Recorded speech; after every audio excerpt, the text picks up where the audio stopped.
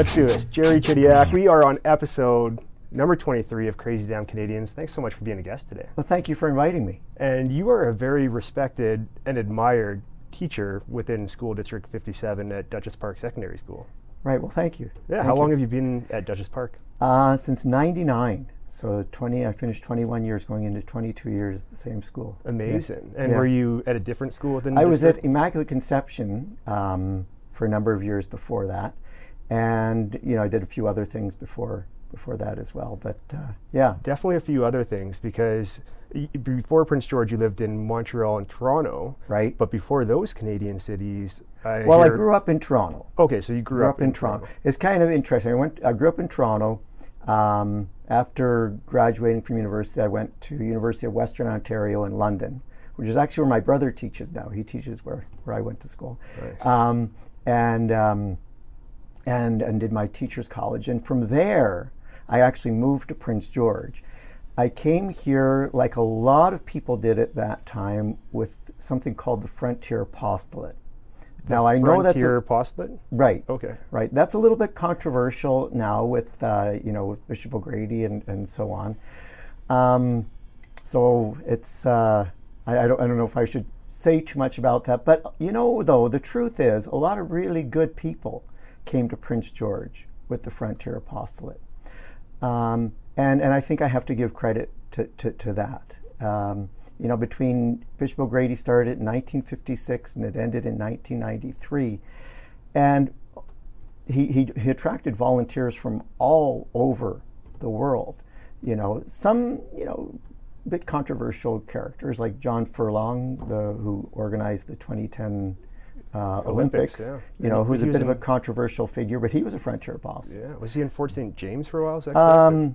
Or Burns Lake or something. Yeah, somewhere out west, yeah. Yeah. So, it's not without, but I guess, one of the things that I notice is looking back in history, there's good and there's bad, right? There's good and bad in all of us. There's good and bad in everything. And, so I think it's important not to write people off, right? Like, same thing with Bishop O'Grady. I wish, that we could actually sit down and talk to him and say, what was your intention?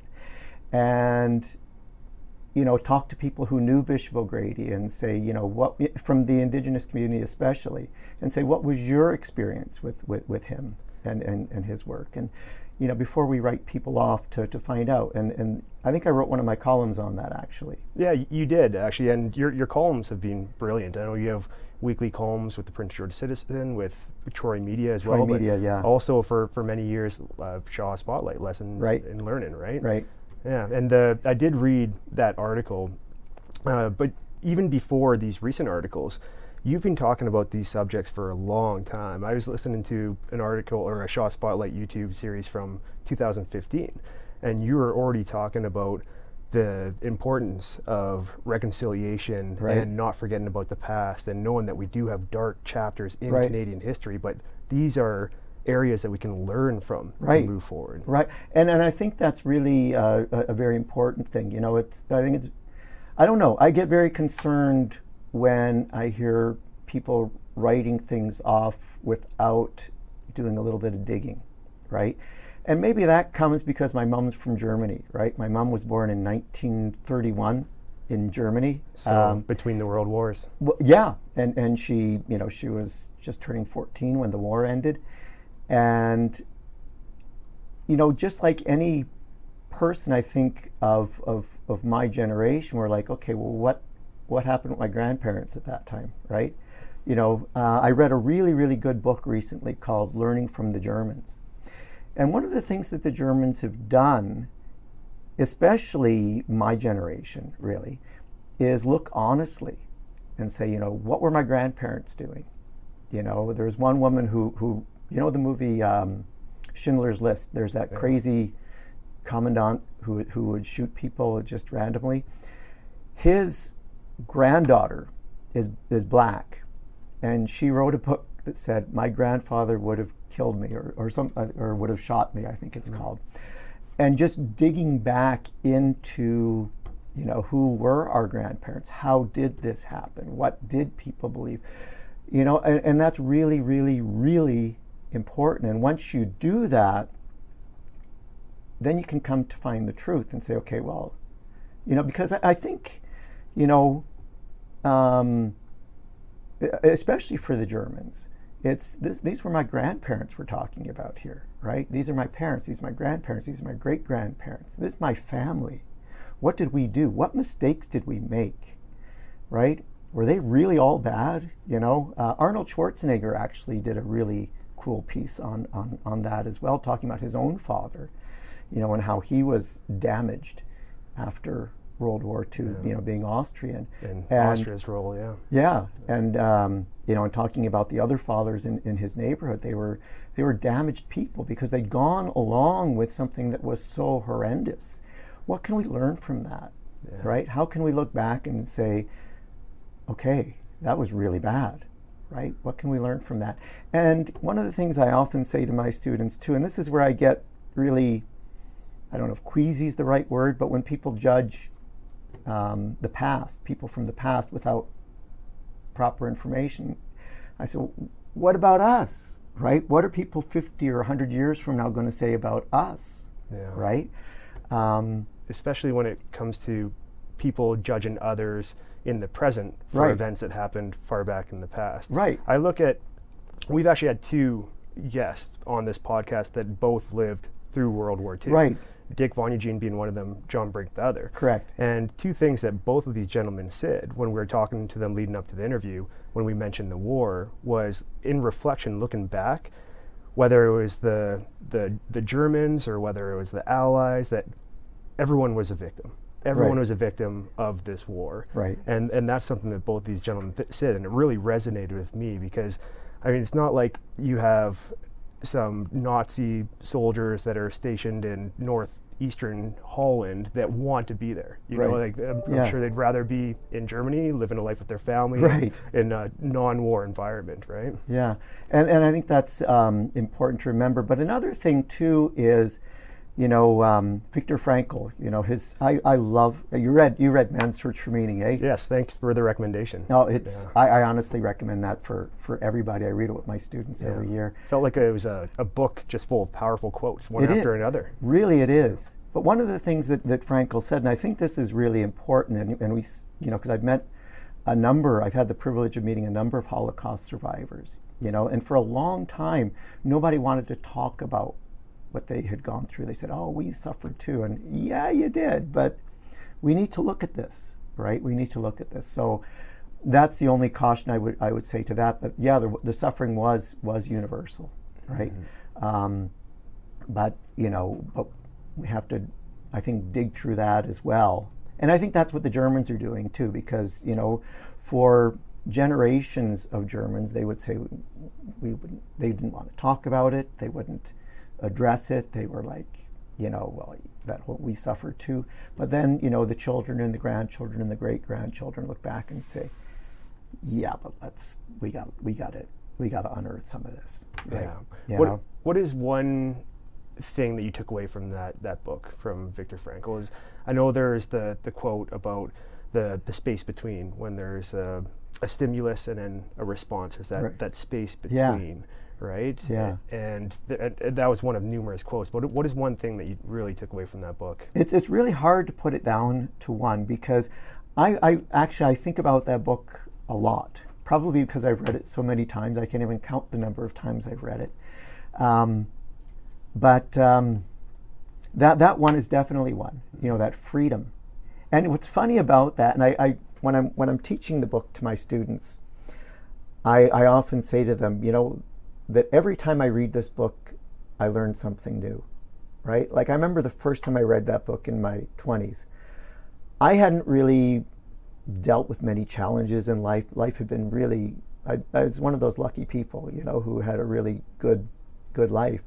So I didn't understand what he meant when he talked about the ultimate freedom is to choose one's response. So I would say, like, everybody's free. Don't talk to me about communism. Everybody's free. They still, and it was like, I want to kick myself when I, think of the things that I, think of that perspective. And it's like, I totally didn't get it, right? I just totally didn't get it. And now that I've lived a little bit, and faced some challenges in life, it's like, yeah, And what I notice with my students too, with my grade 12s, is I say to the students, you know, read it again when you're older, right? But the ones who come from, you know, more challenging backgrounds, they get it, you know. Yeah. They can relate to what's being said. And you never know who's coming from a challenging background either. You never do. And there's so many lessons to be learned throughout that book. And Yeah. even in subsequent interviews that Viktor Frankl has done over the years, and leading up to this podcast, I actually researched them quite a bit, knowing that you're a big fan of the author. And you know, what really resonated strongly with me when he was talking about what drives people and the ultimate happiness. He talks about people that when they're on the pursuit of happiness, they're not going to find that. If their goal is to find happiness, you're not going to find Right. it. He says true happiness comes from purpose. Yeah. You know, finding your purpose, a meaningful purpose in life. Absolutely. And you see that with other people. I always think about Jim Good, who's also been Oh, yeah, a podcast guest, where from a young age, he always knew that botany and music were his two passions Right. in life, and nothing else was as important as those. So he spent his entire life building Good Sir Nature Park, Yeah. which is this amazing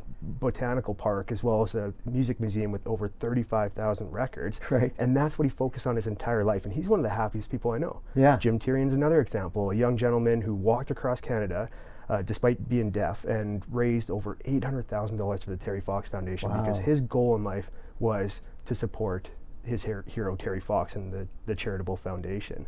The unfortunate thing, and you might agree with me, Jerry, is that a lot of people won't find that purpose or that meaning in life. They're too busy trying to find happiness, but happiness should be a byproduct, not a pursuit Right. of finding that purpose. Right. I talk about that a lot with my students, actually, because like the last couple of years I've taught career education 8, and it really came to my attention. I was sitting at my desk one lunch hour, and this little girl from grade 8, she comes by my door and she goes, "Mr. Chidiac, why are you always so happy?" And I was like, I just love being a teacher, right? And I didn't really think about it. And then I did think of that quote from Frankl, you know, that happiness must ensue, right? From a purpose greater than oneself. And that's what I share with my students as well. And, you know, I have my mission statement up on my wall. And, you know, I don't know if it's the most perfect mission statement, but it motivates me every day. And one of the points is to,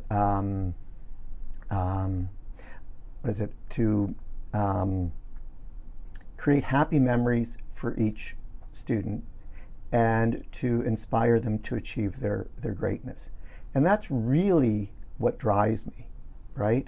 You know, like hopefully students' experience in my classroom is a happy experience, is a happy memory. I don't know if anybody achieves 100% on that, but and that is a great mission statement. Yeah.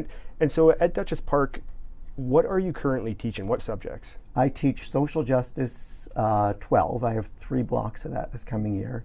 I teach German, so beginning and so 3 levels of German.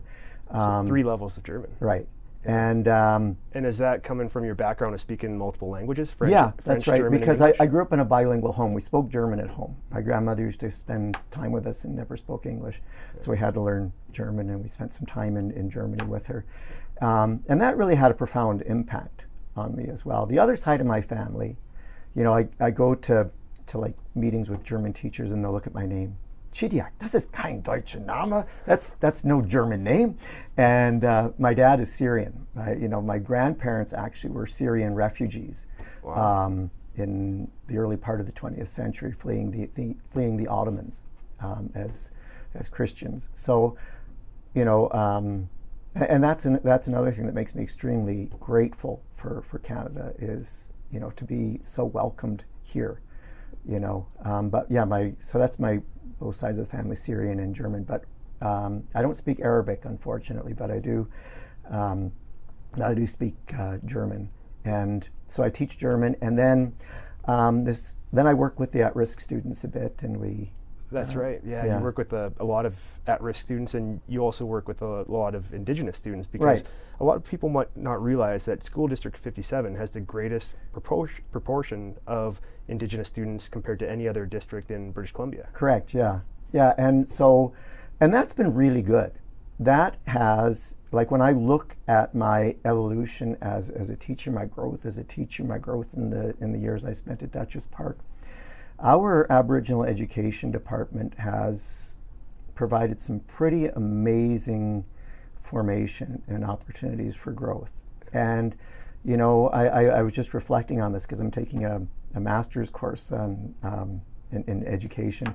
And, you know, reflecting on the growth, on my growth since I graduated from Teachers College in '85 and where we were at, and, you know, the significance of like Stephen Harper's apology in 2008, to make that meaningful, right, has been very challenging, right? But it requires all of us. And learning Indigenous ways of teaching and learning has made me a better teacher.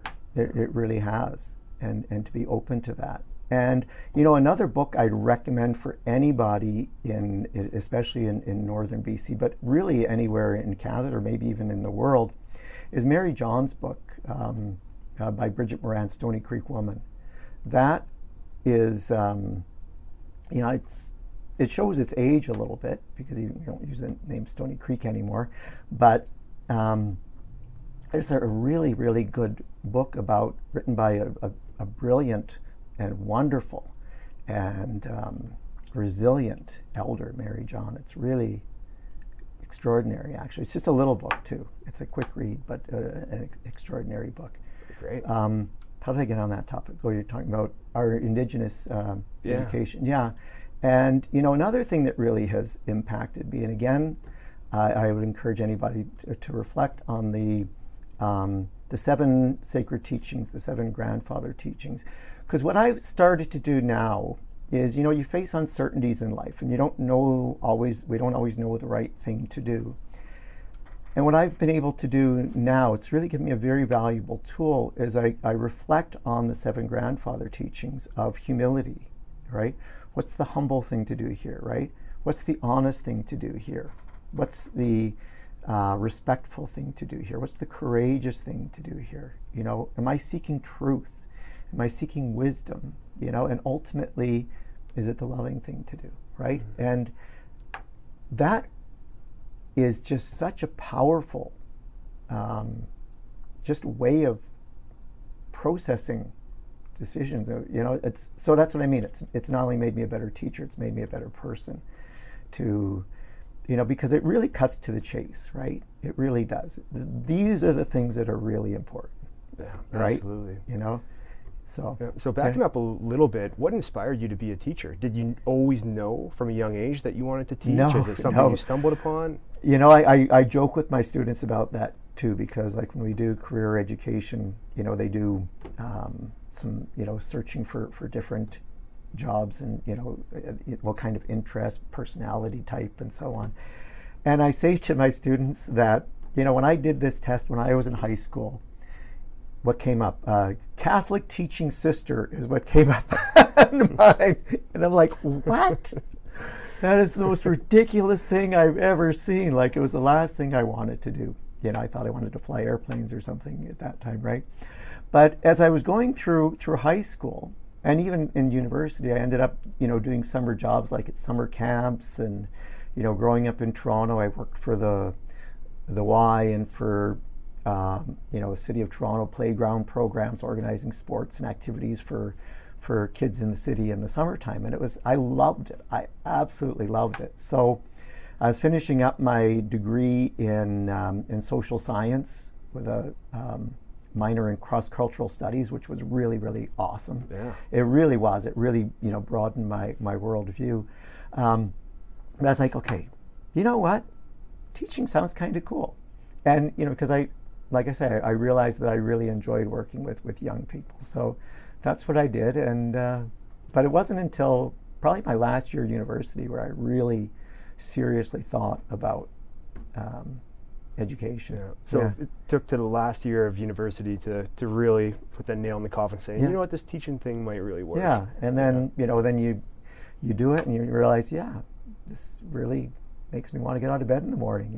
This is really, I love doing this. Absolutely. And our last guest on the podcast was Don Chamberlain, who was the principal of Kelly Road Secondary School for many years, over 20. And it was really a direct reflection for me as a host, as well as Dave Mothis, just to kind of reflect on our own high school experience and think about all the influential figures, whether it be classmates or teachers or parents or volunteers that played a role in our high school experience. And it was really just a fun exercise to think back and be thankful of all these teachers that helped us along the way. And I feel like you play that role for hundreds and hundreds of students of yearly, the students that might be in your class or students that you might just see at the school. Right. What does it feel for you to be in a position to influence others positively and help them along their path of figuring out what they want to do in this crazy lifetime? Well, honestly, I think that is the greatest joy of teaching. It really, and that's the nice thing about living in a community like Prince George. It's where I can have contact with, people whom I see them all the time, people I used to teach. Like, I'm going to the dentist on Monday, and the dentist is a former student. I'm going to the eye doctor on Thursday. The eye doctor is a former student, right? Sonny, who works with you, is a former student. I taught him in grade 5. Jordan Yu played basketball for me, right?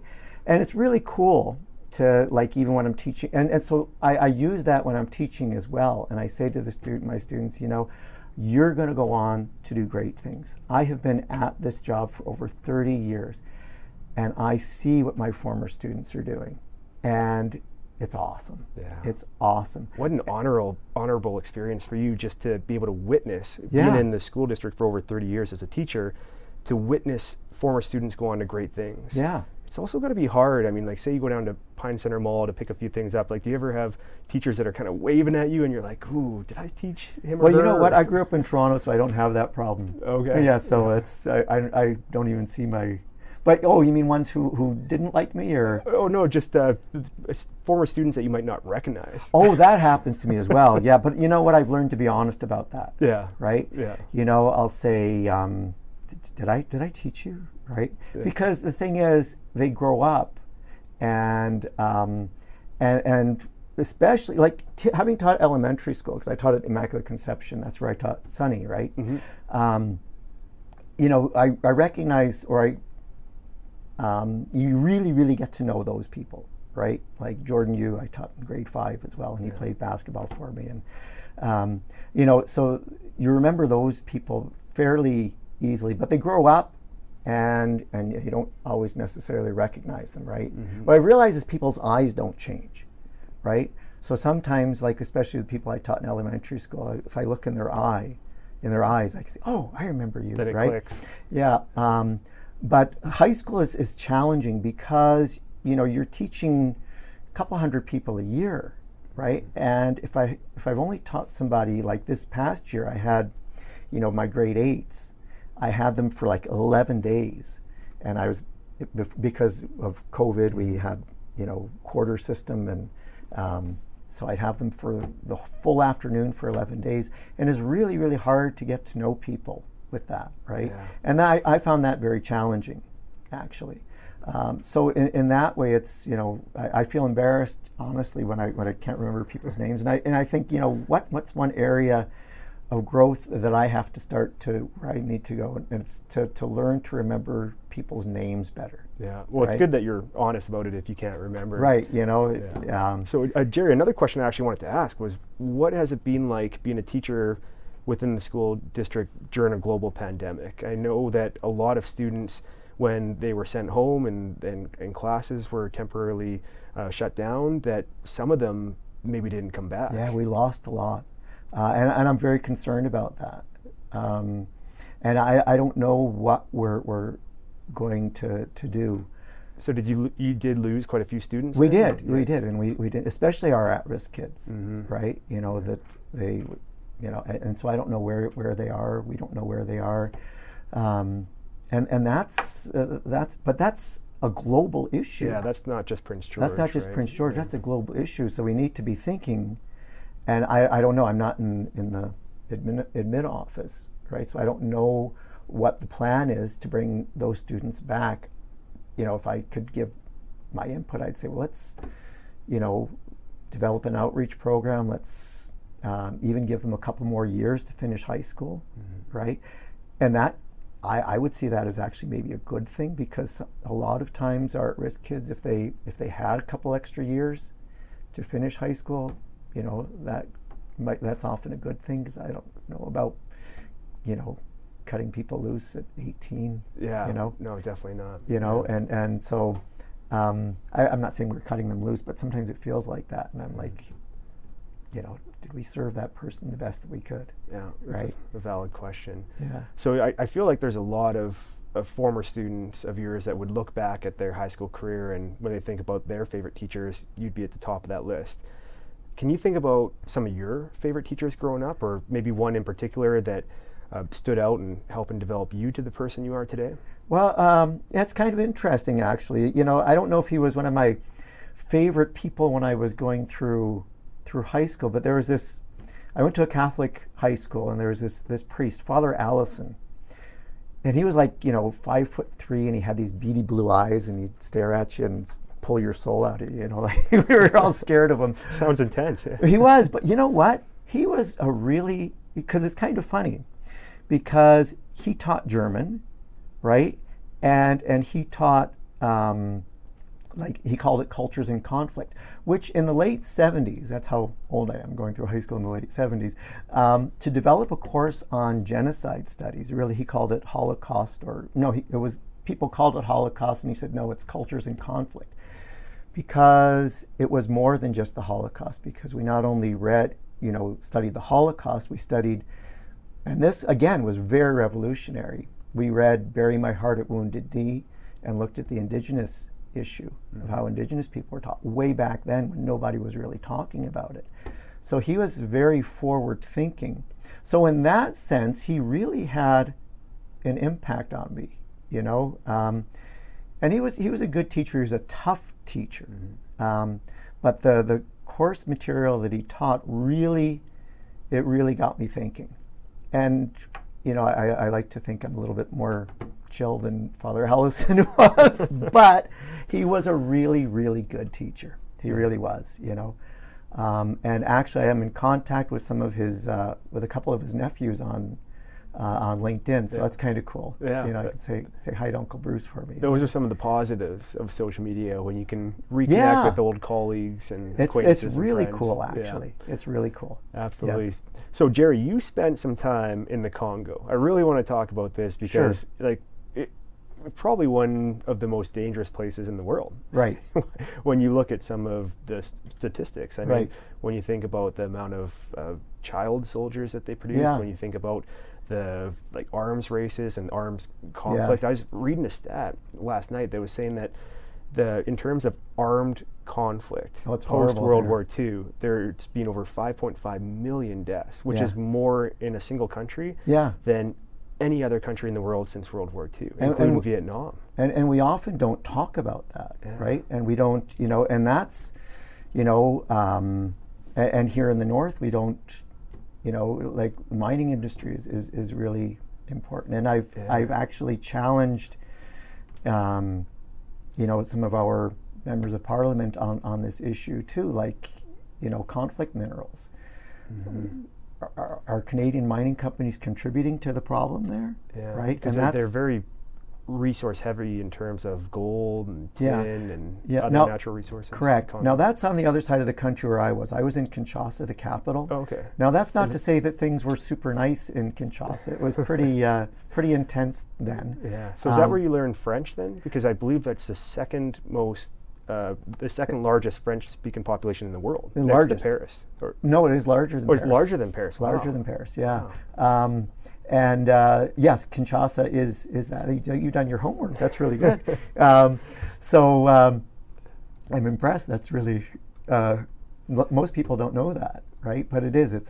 But no, I learned French in Montreal. I went I studied in Montreal with the intention of going to the Congo. And How then when was the differences in the language there between Montreal French and then French in the Congo? Were there?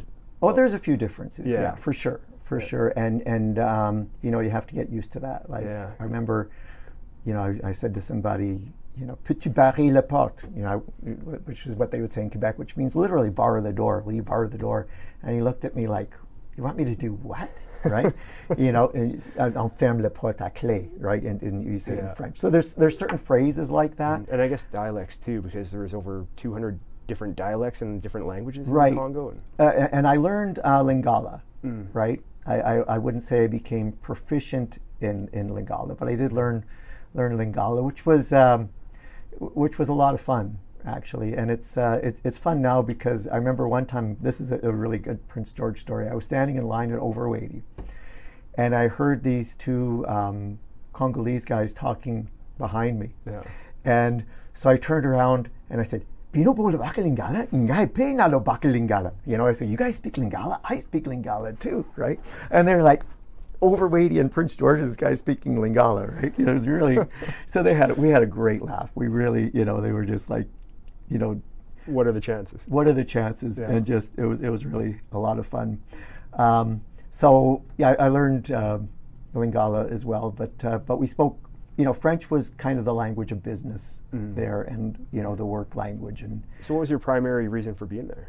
I was working at a home for street kids. Oh, wow. It was called L'œuvre de reclassement et protection des enfants de la rue, ORPER, O-R-P-E-R. Yeah.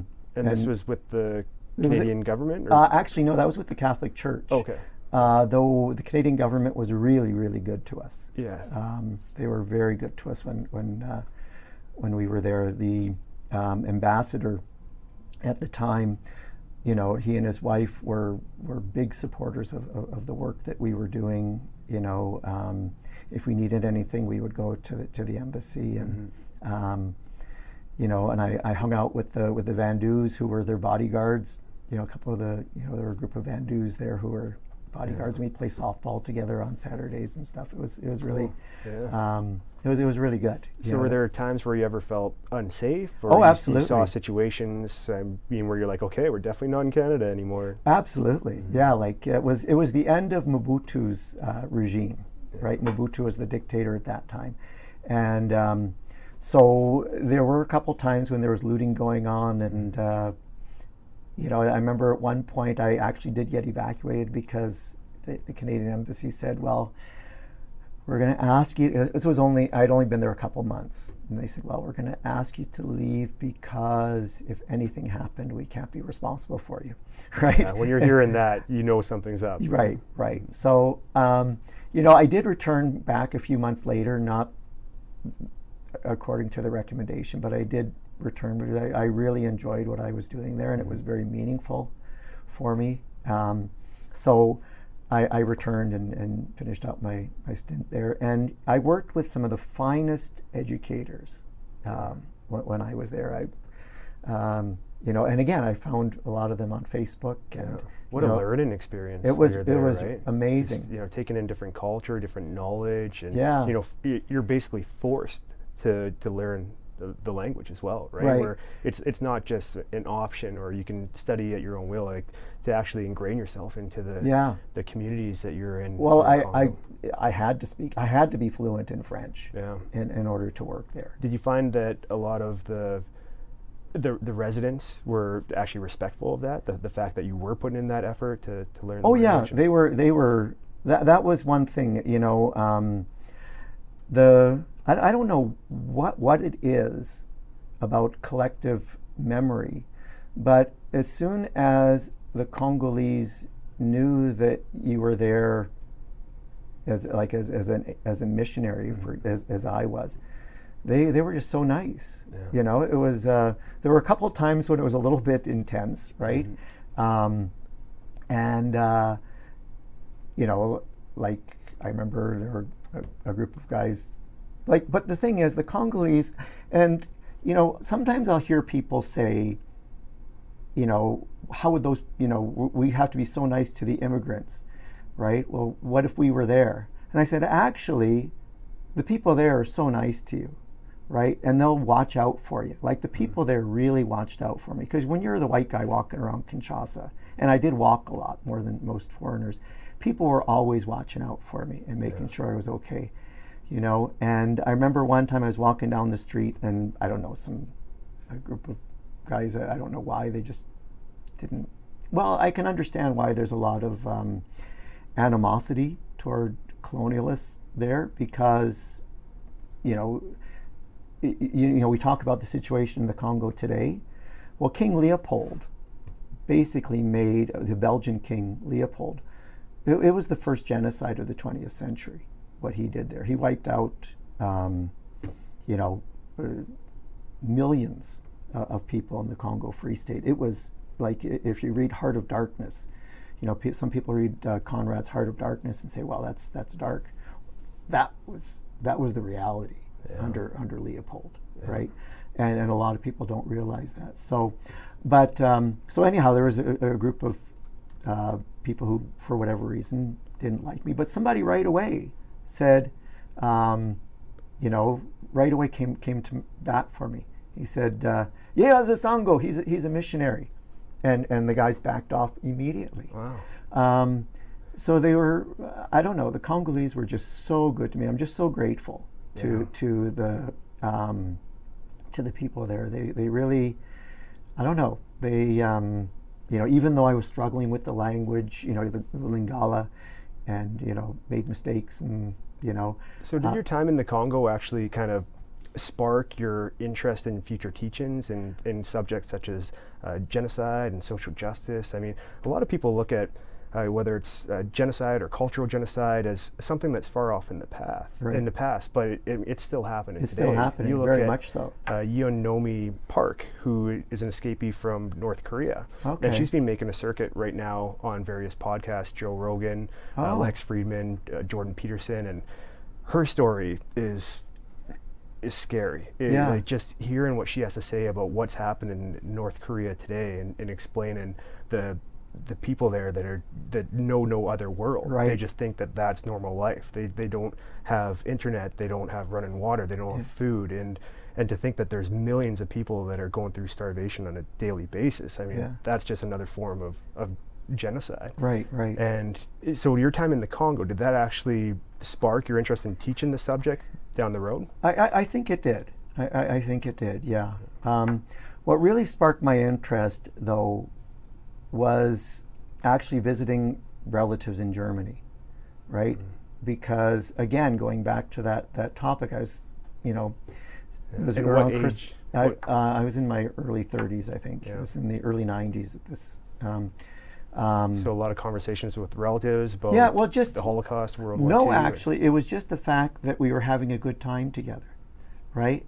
And they're just wonderful people. Yeah. And that's the thing. Everywhere I've gone in the world, there's wonderful people. There's just really, really wonderful people. Absolutely. But I was having a wonderful time, right? And I just remember looking around saying, these are great people. How did something so horrendous happen here? Yeah. And so I just started asking that question. And what I came to realize is that it not only happened there, it happened here. Mm-hmm. Right? Like in Canada, we're dealing with our own genocide, right? And it happened in the Congo, and it's happening today, right? Rwanda, Cambodia, Khmer Rouge. Yeah. But even, look at what's happening in Yemen, and we're completely ignoring that. Look at, the COVID vaccines. Like, we've been very fortunate that there haven't been outbreaks of COVID in refugee camps. Like, why aren't we vaccinating these people, right? Yeah. Just so things are happening in the world today that we really need to look at. So it's not something that just happened. It's, whenever we forget the humanity of our neighbor, that we have problems, right? And that can go back to Viktor Frankl, what he talked about in his book, where I think there is a quote from Sigmund Freud, where he talked about how whenever there would be hunger involved, that's when all humans are equal, whenever they're facing hunger. But this was refuted by Viktor Frankl, because he said that what he witnessed in those Holocaust camps was that there might be somebody who was starving to death that had one small half piece of bread left, and he'd give it to the person Right. next to him. And then there'd be another person that would actually stab his brother to death to Right. get his last piece of bread. Right. So he kind of refuted Freud, saying He that, did. well, that's actually not the case. You're going to have all different Right. levels of humanity during pretty hard situations Right. like that. And within each one of us as well. Mhm. And I love that quote, and I think we really need to remember that. It's one that I don't know. I think I've probably quoted it a number of times in my columns, that there's no good there, or he said there's only two races of men, and excuse the sexist language, but it was written in the 40s, right? But he says there's only two races of people, the decent and the indecent, and they're all found in every group. And then he continues on, and in each one of us, is it any surprise that in each one of us there's a combination of good and bad, Yeah. right? Which goes back to that Cherokee story of the two wolves as well, right? So we're all, struggling with that good and bad, and trying to feed the good wolf and, Yeah. and be the best that we can be. I think right? that's why forgiveness is such a huge area that people need to focus on more, because you look at somebody that may have made a mistake, say back in 1995, and they still might be thinking about that mistake. Here we are in 2021, Right. and thinking that mistake might provide a large part of their identity still. But people grow, and people turn, Yeah. like, who you are today is a different person than who you were a Right. year ago or 20 years ago, or Right. maybe even a week ago. And so that's why I feel like forgiveness is such a good trait to allow yourself to entertain with different people, and yourself, Right. especially. I just want to go back to talking about when you visited your relatives in Germany, because there's something I always thought about growing up as a kid, and I became very interested in the world wars, and I started studying them like before I even jumped into the high school classes in grade 11 for social studies. And it was that my best friend growing up was from Germany, and he was on my soccer team, and he was my best friend for 20 plus years. And I always thought to myself, like, if we're living in 1939, I know. between 1939 and 1945, we could be enemies I know. trying to kill each other. Or if we're living in the late of 1915, 1919, like, we could be in separate trenches, Yeah. trying to take over land against each other. And I always thought about that, because my best friend was German. Here I Yeah. was as a Canadian. And if this was a different generation, it could have been a different story. Isn't it? It's so arbitrary. It really, really is. The differences, and I think that's what we need to see our common humanity, and that's a beautiful point. It reminds me of there's a really good movie. It's called Merry Christmas, Joyeux Noël, and it's about the 1914 truce in World War I, Yeah. where they came out of the trenches and they played The soccer on Play- Christmas yeah. Eve, I think, Yeah. or Christmas Day. Yeah. and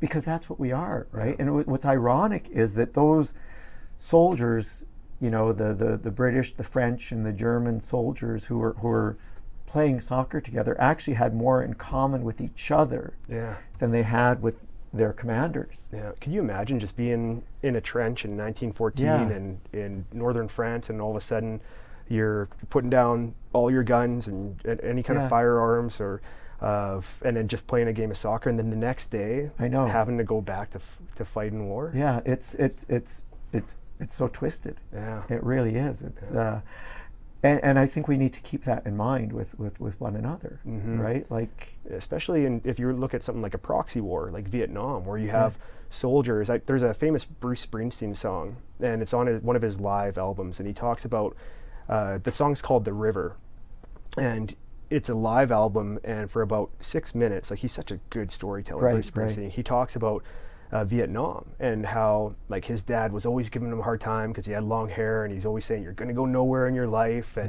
And so he went and enlisted for Vietnam, and he did his physical, and then he failed, and he had to come back to his house and tell his dad, saying, like, I failed my physical, I'm so ashamed. And then his dad saying, I'm proud of you for failing, because he didn't want his son to go away. And then the drummer in Bruce Springsteen's band at the time was enlisted and going to Vietnam. And Bruce Springsteen says, I remember talking to my drummer, and he didn't even know where Vietnam was. He said he was so scared, saying, here's like a 19-year-old kid saying, I'm going to Vietnam. Yeah. Where is Vietnam? Yeah. And then why are we fighting this war? yeah, So I'm a byproduct of the Cold War for sure, but it was a proxy war where you had essentially kids Yeah. leaving their home and going to a foreign country that they have no Right. idea where it even is on the world Right, map. right. Yeah. But I think we should jump out of the war subject, and I want to talk about the Philippines. Okay. Because did you spent time I in the spent a year in the Philippines? Philippines. Yeah. What was Yeah. that like? What was that kind of experience? That was awesome. I was in university, third year university, and the university I was going to had a exchange program to the Philippines, and that just opened my eyes so much because, like I said, I was doing social science with a concentration in cross-cultural studies, basically, and to study another culture while you're living in another culture Doesn't get any better. I know it was so eye-opening, right? Yeah. And it really made me reflect on, what really. It really helped me to see our commonality of human beings, and again, the Filipinos were just absolutely wonderful. Yeah. But it also taught me to appreciate the freedom that we have in Canada, because I was living there during Marcos's era, right? The dictatorship of Marcos.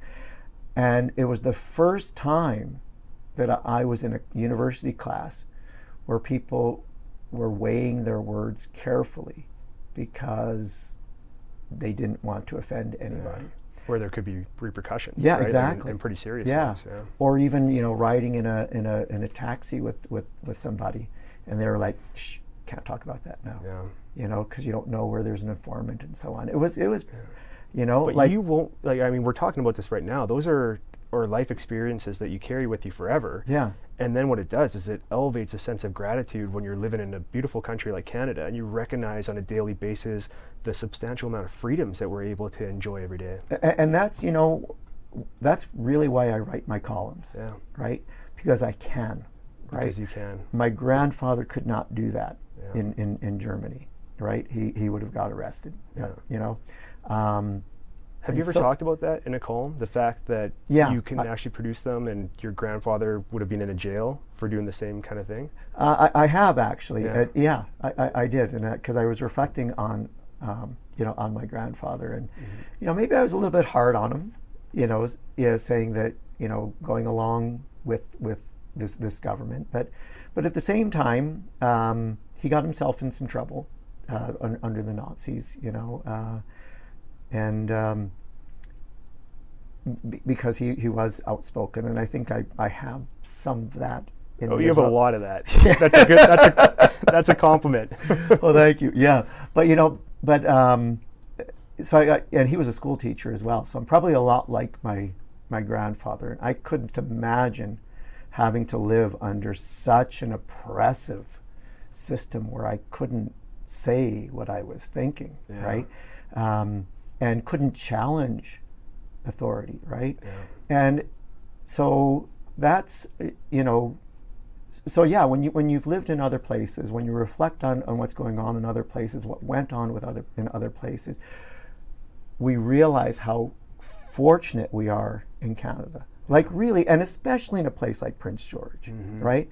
Like I can run into Todd Doherty in the parking lot at Home Depot, which I've done, and start discussing, first of all, I really appreciate, our local representatives. I think, even though I might not always vote for them, Yeah. I appreciate the fact that we can have that dialogue. Those And I conversations. recognize how fortunate we are, Mm-hmm. right?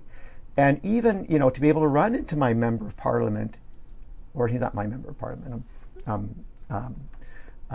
Bob Zimmer's. Yeah. But anyhow, but even, to run into Bob Zimmer, right? To be on a first name basis, and with Shirley Bond, right? To be on a first name basis with these people and be able to talk and be able to disagree is wonderful, Yeah. right?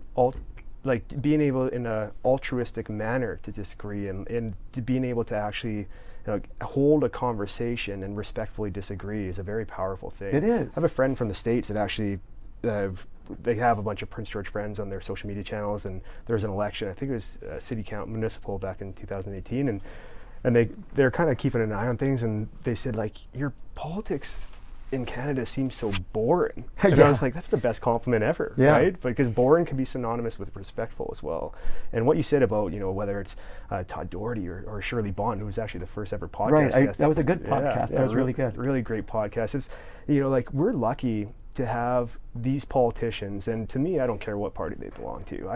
I respect the fact that they're good people that do great things, that care about their community. Right. And you always see them at different events, helping out nonprofit organizations, or just getting behind that kind of community Right. spirit that makes Prince George so great.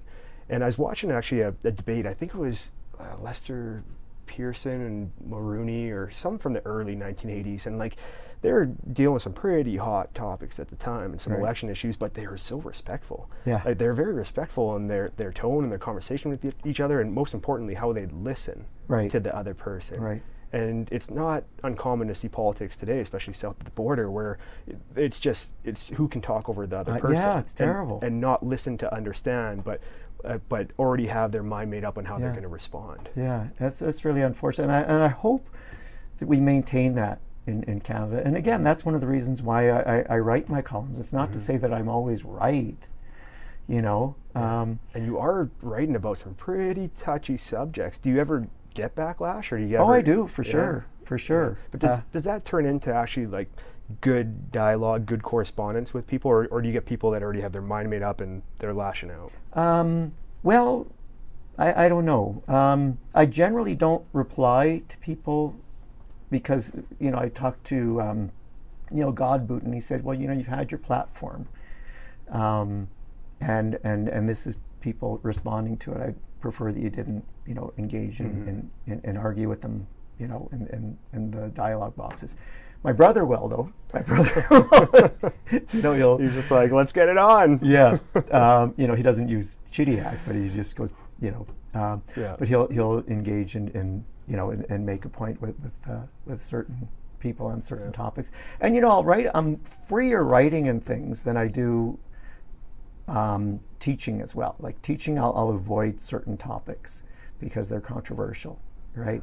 Like for example, Rwanda. I'll weigh my words. Well, not so much now because the French have actually apologized to Rwanda. They've been open about their role in the Rwandan genocide. But for years, I would be like, I think the French are responsible, but I don't want to say that, right?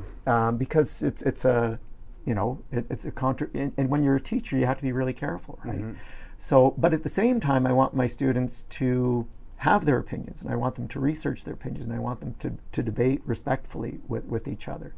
So, but you don't shy away from contentious topics, which I think is really important, and especially for the next generations, because if we don't talk about these things, then that's worse than having these difficult conversations. And even with these, unmarked graves that we're finding across the nation, a lot of people are embarrassed to be Canadian. A lot of people are talking about this being the darkest chapter in not just Canadian history, but one of the darkest in the world. But there's also silver linings to all of these discoveries, because it's making people educate themselves. It's making, especially future generations that may have had no idea. They may have lived their entire life as a Canadian and had no idea, or at least a little understanding about the residential school system and the not just the cultural genocide, but genocide as a whole that this did to our nation. It was, killing the Indian and the child, which is basically the mantra.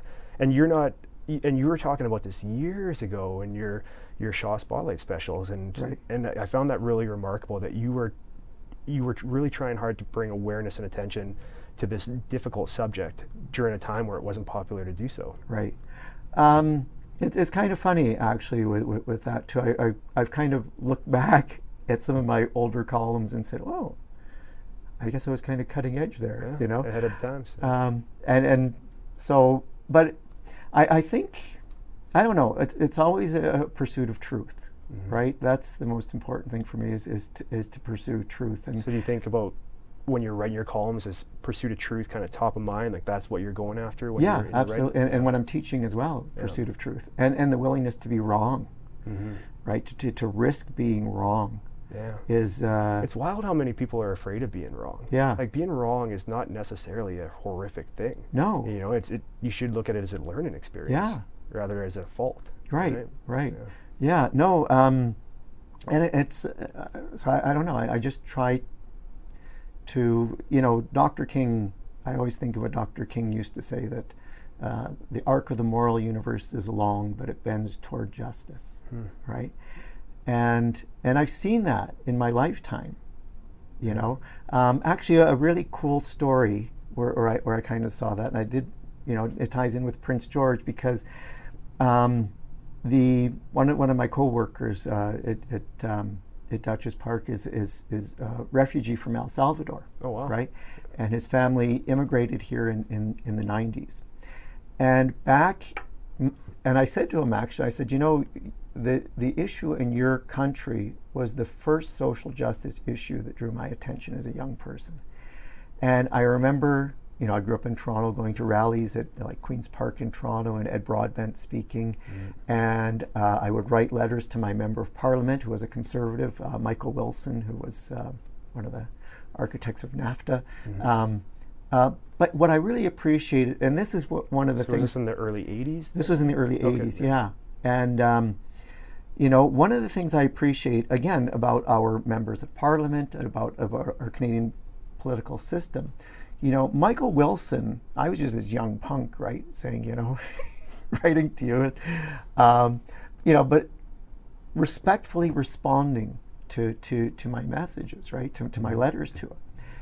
That is our Canadian system. And I don't know what happened behind the scenes, but Joe Clark and Brian Mulroney, despite what the Americans said, brought in a number of refugees from El Salvador, from Central America in the late 80s and early 90s. And my friend Juan was one of them, right? And now he's here in Prince George, making our community a better place. And it was just so cool, that moment where you realize that, the little things, I don't know if it had anything to do with Juan being here, but it could have. It could have, absolutely. And how sensational. It is, to know that the little things that you do, don't hesitate to do something good for somebody else. You never know what impact that's going to have, right? So, yeah, it's, I guess, but dealing with the Indigenous issues in Prince George, I would like to see. I feel tremendous gratitude to the Lheidli T'enneh. I really do, and I hope that comes out in what I write. Because here I am, the grandchild of refugees, welcome in one of the most beautiful parts of the world, right? I don't get a little bit choked up here, but it's true. I sincerely feel that tremendous gratitude, and we have to make this right, right? And I don't know how we're going to make this right, and I honestly say that to my students as well, because there's so much we don't know. And I don't have all the answers. And so I say to my students, especially my grade 12s, is you guys are our new leaders, right? You're going to do great things. You're going to make this better, And I sincerely believe that. I'm getting all choked up, sorry. You're absolutely right, though, Jerry. I mean, it starts with education. It starts with listening. And it starts with respect. It starts with all of these foundational elements. And I look back at National Indigenous Peoples Day at Lheidli T'enneh Memorial Park, and we had a large representation from the Indigenous population, and they were drumming and they were singing and they were paying tributes, and I remember one thing that really stood out for me that I heard that day was there was a young Indigenous man that was at the microphone and saying that we should still feel proud to be Canadian, that we should always feel proud to be Canadian. Right. But that doesn't mean that we should neglect this dark chapter in our nation's history. Well, I think we have a tremendous responsibility to the world, actually. And this is where the honesty of our history, let's deal with it honestly, but realize too that this is a global issue, right? Like, one of my students actually you know, it's amazing what students will come up with. You know, I was talking about the importance of reconciliation and so on. And this one student goes, Mr. Chidiac, what about the English? And I said, I really don't want to answer that question. You know, but yeah, prima nocta. What? Is it the prima nocta with the English and the Scottish? Or? Well, that it goes back to that, Yeah. right? It really does. You know, you go back to the Irish, you go back to the British Empire, right? You go to India. Yeah. You know, like I really don't want to touch that issue in the classroom. But I mean, it's but maybe I should. Examples. There are a lot of examples, right? You know, and so what we're doing is very important, right? And again, looking at what the Germans have taught us by reconciling. And the Germans have now realized that, okay, what we did in the Holocaust was really bad. Our support for the Armenian genocide was really bad. Yeah. What we did in Namibia was genocidal. We need to apologize for that, you know? So the Germans are actually on the cutting edge of all the, you know, we have a hurting world. Yeah. You know, we really do. But we're all part of the healing process as well, and I think we need to embrace that and not be afraid of that. Absolutely. Yeah. Post Second World War Germany was an interesting time too. I think it was a U.S. Operation Paperclip, it might have been called. It was some kind of moniker for the operation. But what they did when there was all of a sudden a race with other countries, especially Russia, to recruit all the German engineers. Oh, right. Yeah, and I was reading an article about that was just like, that was the primary focus subsequent to World War II, was like, how many of these brilliant German engineers can we recruit to be on our team? Wow. And that was what kind of manifested into this 5-decade Cold War. A lot of talk about war. I want to go back to the teaching just a little bit. Right. During, I think it was a Shaw Spotlight session, you briefly mentioned that you had a learning disability. It might have been in one of your articles. Did you want to talk about that? Well, it was, I don't know, largely undiagnosed. But yeah, a little bit of, I think we would call it I'm mildly dyslexic now, you know, I think. And I say that to my students as well, right? And I still read very slowly, you know, compared to most people with a... Probably gain a better understanding. Well, hopefully. I realize, though, that, you know, audiobooks are actually the best way for me to read. It's amazing. It really is. For productivity. Yeah. In terms of being able to get other things done simultaneously to take in knowledge from an audiobook, I'm a huge advocate for audiobooks. I absolutely love them. Prior to this year, I was lucky if I'd finish a book a month. Yeah. Like really lucky, and I'd have to put in the time to actually like, sit down and crank out those pages. Yeah. Now I'm going through 1 to 2 books a week because I always have an audiobook playing. If it's at the gym in the morning, if it's during a commute, if it's when I'm eating lunch or dinner.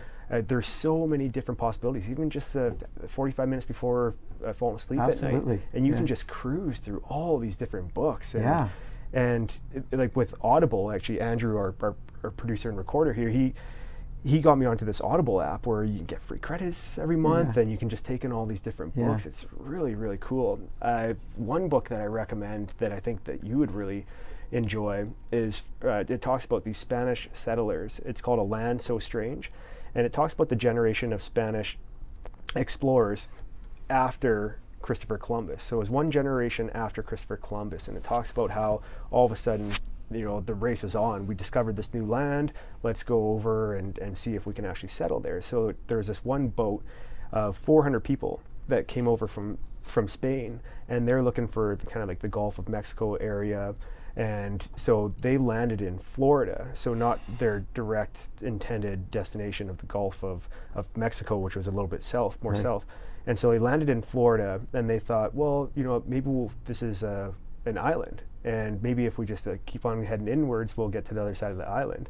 And so it tells a story how this party of 400 people turned into 4. And it just became this massive Wow. act of survival, and with the indigenous tribes, and some were friendly and some weren't. The wildlife, it wasn't, you think North American wildlife, you think what's going to be the largest predator or the most ubiquitous predator? You think bears, but it was actually mountain lions at Huh. that time. Yeah, like you think Wow. like Florida, like pumas and Yeah, yeah. and panthers, and essentially the same thing as the mountain lion.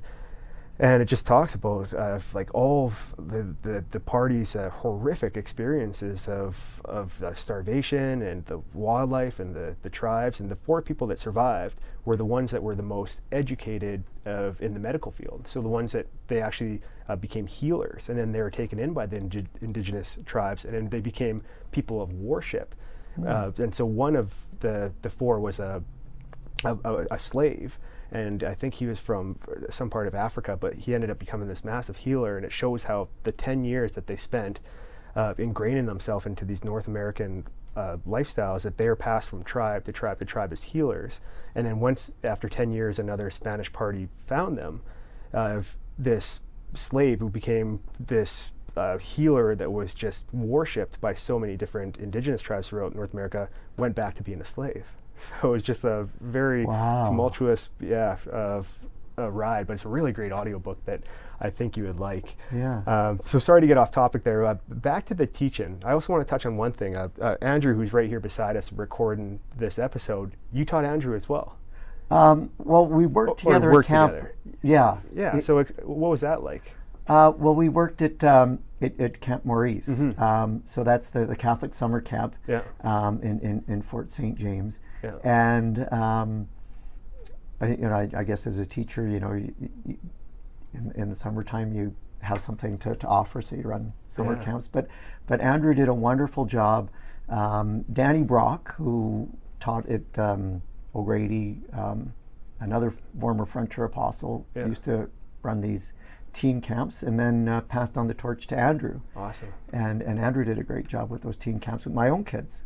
Nice. And so are your own kids still in Prince George then, or? 2 of them are. One of them's a musician in Vancouver, and the other 2 are here in town. My youngest is finishing up at UNBC. Nice. Yeah.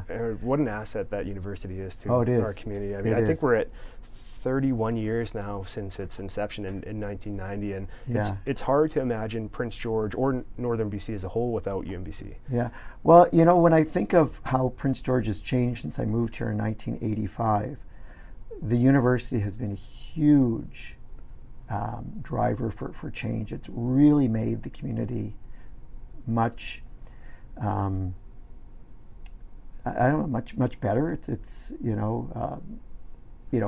people used to have to go all the way to Vancouver to get a university education, and now you can do it right here in town. And just that's made it's had such a positive impact on our community. Yeah, it it must really, be really has. Rewarding as a teacher as well, because when you arrived in the mid 80s, probably for the first decade of your teaching career, you saw students leave the community and probably never come back, like after grade 12. Yeah, oftentimes, yeah. And Or then- they wouldn't go to university, Yeah. or Yeah. and now for them to have that opportunity, and you need that, right? Mhm. You need. It's really hard to not have some kind of post-secondary training, Yeah. right, in the world today. So yeah, it's just been such an asset, and the people at that university are just amazing Yeah. people. And the people to come out of the teaching program as well. And Yeah. which leads me to my next question, Jerry, is what kind of advice would you, as a teacher that's been in School District 57 for 30 plus years, what kind of advice would you give to somebody that's just coming out of the teaching program at UNBC and looking to take on their first class or their first semester or their first class or course as a teacher ever? I suppose it would go back to my mission statement, that, recognize, try and create a happy memories for these people, and inspire them to achieve their greatness, but recognize that each of those people in your classroom is a sacred human being, right? And just recognize the beauty of their humanity, that it's a privilege. It's a privilege to be able to work with these people. And that's how I see my students all the time. And I'm privileged to be able to work with them, right? And they all challenge me to become a better person, right? And what a great challenge to take on. it is, but that's what teaching is, and there's tremendous joy in that, right? And I think I have a student who's from a difficult background or has we're having a hard time, getting through to this person or whatever, and just I don't know, just learning from that person and trying to be open and being kind. Is trying to be kind. I hope I'm kind. Well, if there's one compliment I want to throw at you, it's your unique approach to teaching, and this, whether it's in a classroom, whether it's through your articles, through Troy Media or the PG Citizen, whether it's through your Shaw Spotlight Lessons in Learning, is that you have this large, diverse network of content and references that you use. You'll talk about, you'll incorporate names like Shaquille O'Neal or Jim Carrey or Muhammad Ali into your write-ins, and then other times you'll talk about Malcolm Gladwell and the 10,000 hour rule, and then other times you'll talk about the backfire effect. There's just so much variety in your teaching, which I feel that the students are going to gain from, because it's captivating and interesting, and it really just keeps you engaged, whether you're reading one of your articles, whether you're watching one of your YouTube clips, or whether you're in a classroom in a seat taking in that knowledge coming from you. So that's something I really wanted to compliment you on. Thank you. Well, the reason for that is that in order to be a teacher, you have to be a learner. You have to be constantly learning. At least that's what I believe. So maybe that would be the advice, to keep learning. And what a great way to learn different subject matter when you know that you're going to be the one responsible for conveying that information to students, to a classroom or to any kind of respective audience, right? It's the best way to learn. It is, absolutely. Absolutely, yeah. So we have time for one more question, Jerry, and it's actually a question that we ask every single guest that we've ever had in Andrew's studio with the Crazy Damn Canadians podcast, and that is, can you think of one Canadian? They could be alive, they can be dead, they can be somebody that you've met, they can be somebody that you've never met, but can you think of one Canadian that you find incredibly inspiring, that just is at the top of the list in terms of Canadians? Wow, we have a lot of really great people in this country. But I really, it's amazing how often I go back to this person, is Joe Clark. He was Prime Minister, I think, for 9 months or something like that. It was a short term. It was a really short term. But he was a man, or is a man, of tremendous integrity, right? Again, I was talking about that Middle Eastern, Central American issue. El Salvador. In El Salvador, and he was really the driving force to get Canada to for apartheid, right? We were one of the first countries to boycott, the South African government during apartheid. He was an extraordinary person, and a conservative also, a very progressive conservative. But I wouldn't mind sitting down talking to Joe Clark and say, what makes you tick, right? Do you realize the impact that you've had? And I'm sure he does. But maybe I should look and see if he's written his memoirs, right? And see if I can read that, because it'd be kind of cool, So I think it would be Joe Clark. Yeah. Especially somebody that had a profound influence in your own life, right? Like something that you're never going to forget, and that you've carried with you for a very long time. Yeah. I love asking that question and just witnessing the variety of different answers that we get. Right. Yeah. So thank you very much. This is really enjoyable. Yeah, it's our pleasure, Jerry, to have you on the podcast. And before we go, how do people read your articles? How do people get in touch with you? How do people see the content that you're putting out there? Because you also have a website. Right. It's just jerrychidiac.com, Jerry with a G. Then maybe just spell your last name. Chidiac. Awesome. So all your articles are on there? They are, or links to them are there. Perfect. Right? And you're on social media as well? Yeah, I'm on Facebook and Twitter and LinkedIn, and I post my articles there as well. Great. So you'll link your articles to your social channels and. Yeah, and I have YouTube as well.